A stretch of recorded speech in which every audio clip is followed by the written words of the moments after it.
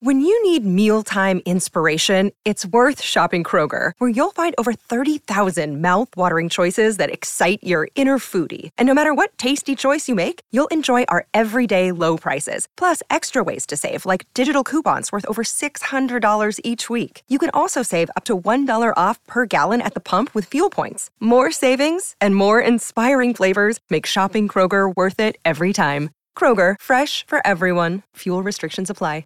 Another day is here, and you're ready for it. What to wear? Check. Breakfast, lunch, and dinner? Check. Planning for what's next and how to save for it? That's where Bank of America can help. For your financial to-dos, Bank of America has experts ready to help get you closer to your goals. Get started at one of our local financial centers or 24/7 in our mobile banking app. Find a location near you at bankofamerica.com/talktous. What would you like the power to do? Mobile banking requires downloading the app and is only available for select devices. Message and data rates may apply. Bank of America N.A., member FDIC.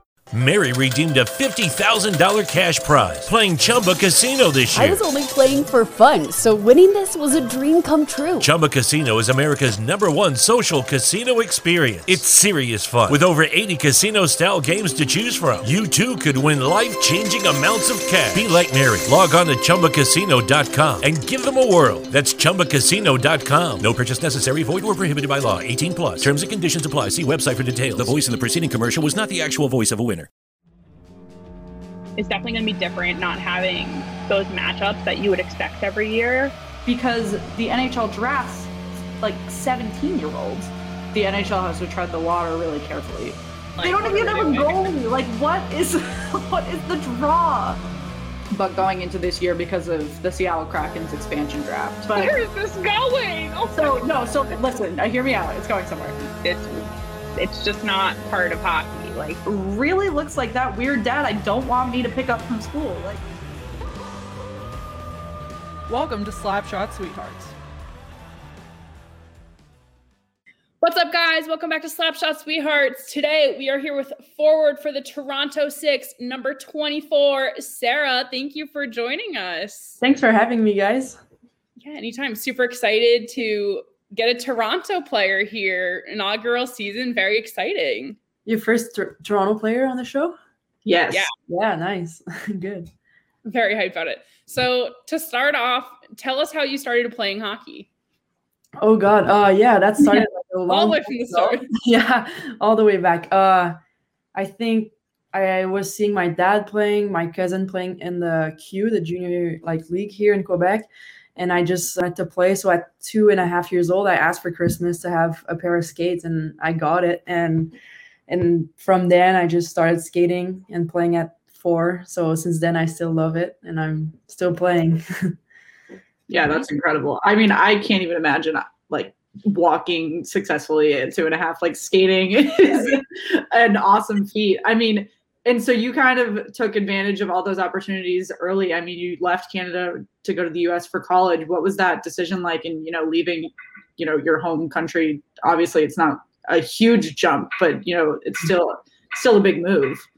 Yeah, it was definitely for me because French is my first language. And I kind of, I had those classes at school for English, but it's nothing compared to like real life English. And so when I came to QU, I was barely capable of speaking, and it was really hard in classes. Good thing I had some teammates there for helping me, and I had some tutor at night. So really worked hard the first year, I'd say, to learn the language, learn the country and everything. So is there a similar structure to college sports in Canada as there is here? Yeah, I wouldn't say similar, but yeah, we have universities. It's just I would say the NCAA just offers I would say more for players, either financially or even the game is just so good there. So yeah, no, that's fair. And I mean, it kind of relates to your road to the NWHL. Obviously, as the first season with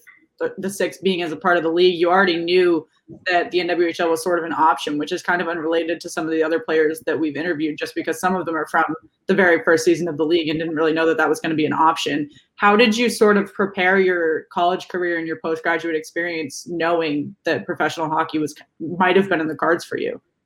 Yeah, I think for me, I just love the game so much that it was hard for me to think that after college, everything would be over. So I was just looking forward to playing pro, and I think it was like a big decision, either like coming back to my hometown and start working after college, or to keep playing. So for me, I had to go with keeping playing. I just love it so much. And there was like this NWHL, and then the Well was close to where we play. So so that's how I knew. And then some alums were like playing there. So that's how I got, like, I watched a couple games there, and then I heard there was like a Toronto team coming up last season. So I was just like, hey, this is in Canada, so I'll just go with it. So is that what kind of pushed your decision to choose Toronto over Connecticut, just to like go home back to Canada? Yeah, I think so. It was in between those two teams. It was a hard decision for sure. I think also COVID had a good, like a lot to play with it. Border being closed and everything. I think for me, at least, I think Toronto was the best decision. Yeah, and of course, being a part of the Six's inaugural season is an incredible experience. Obviously, you touched on COVID a little bit and how it wasn't necessarily a regular season. But what was it like being a part of that team, you know, for the first year and getting to know each other and just setting that original culture to begin with from the start? It was like huge, you know, like first team, first in Canada.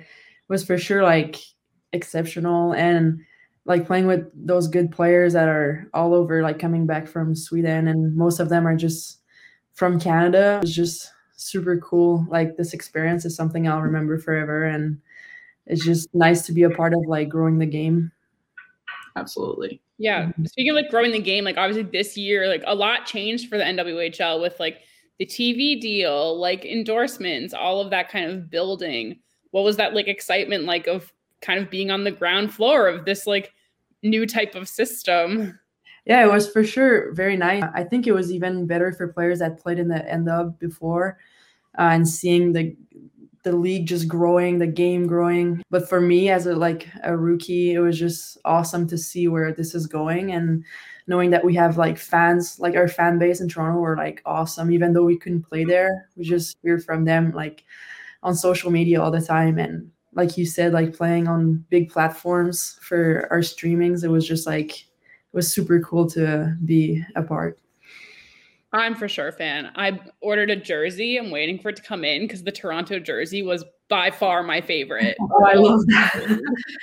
Did you get a name on the back? No, I didn't want to like have to choose. So I was like, it's so fresh that like I didn't have the time to like pick my favorite player, but I'm like, I can always get it personalized later. Exactly. So I have a blank one for now, but I'm so excited about it. Which color did you pick? I got the white one. Yeah, I like the white one. It's like different. Oh yeah. It's definitely different from like any other hockey jersey I have. So super excited about it. I love that. Yeah, and so you kind of touched on it, but going into the bubble, obviously the excitement was building. What kind of things, since you mentioned the border closing, what were you guys able to do? Obviously, we have had a couple different Canadian players on from men's hockey, and they were able to touch on how strict the Canadian COVID rules are up there. And we are both from the East Coast in the United States, so we don't really have a gauge on that. What were you guys able to do in terms of preparation for the bubble prior to getting there? Or was it really just like hitting the ice and going as soon as you got to Lake Placid? It was kind of hard because we were supposed to start in September, and then things in Toronto just got worse and worse, and they kept like shutting down the city. So we got there in like October. It was like we had to work out outside the rink, and sometimes it was almost like snowing. So like real Canadians, just like we had like barbells and like weights. It was like insane. Like sometimes they could put like some little tents so we don't have like rain, and it was like freezing. So snow on you. Yeah, that was something I will always remember, how like dedicated the team is. But we couldn't practice as a full team until January. So we never like, honestly, it was so funny because half of the team I didn't know. Like I was just like, hi. Sometimes we could say hi, and yeah, and nice to meet you. Yeah, and the team is brand new, so I would make jokes with like, because I was with the younger groups and there's like the older guys, and I was like, hey, nice to meet you, and then we're just making fun of that. But once we had the chance to jump with everyone on the ice, it was just like, at first it was kind of scary just because you don't know the other players, but after a while we just had such good chemistry, and yeah, it was. Yeah, I was gonna say, you guys must have clicked fairly quickly, because going into Lake Placid, you guys were killing it, like just really in sync. Like, did you guys kind of feel the pressure to like synchronize really quickly, or did it just kind of happen?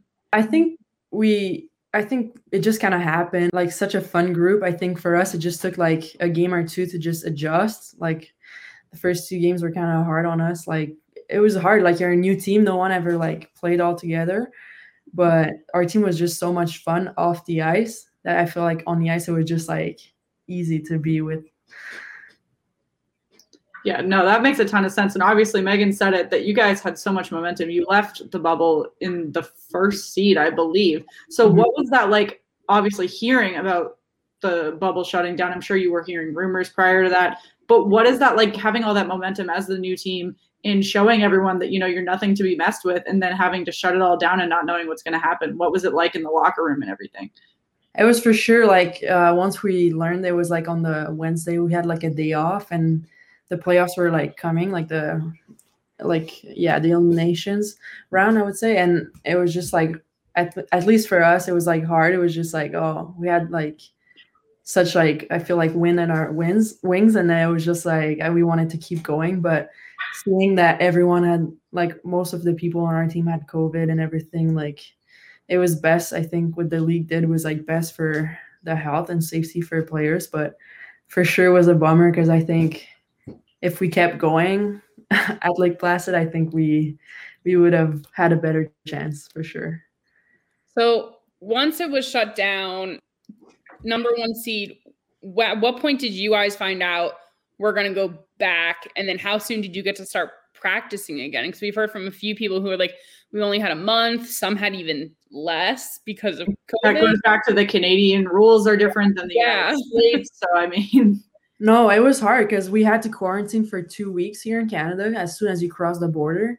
So basically, we were just chatting in the group chat. We didn't know if the season would be back. We heard rumors from, it just goes around the league, and we're like, hoping that the season might like might be able to play again. But it was hard because you don't do anything for 2 weeks. Like, it's super strict here. Like the police officer like comes to your house, and they just like looking if you're doing a quarantine, right? So we couldn't like get out of our houses and things like that. So, and then most of the girls like went back home. Like, some of them are like from Saskatchewan, and some of them are like from the East Coast. So they went home thinking this, like, the year is over, but then we got the call, like, let's come back. So everyone had to bring it back. And then we had some players in the US, so they couldn't practice with us. So that was kind of tough for us.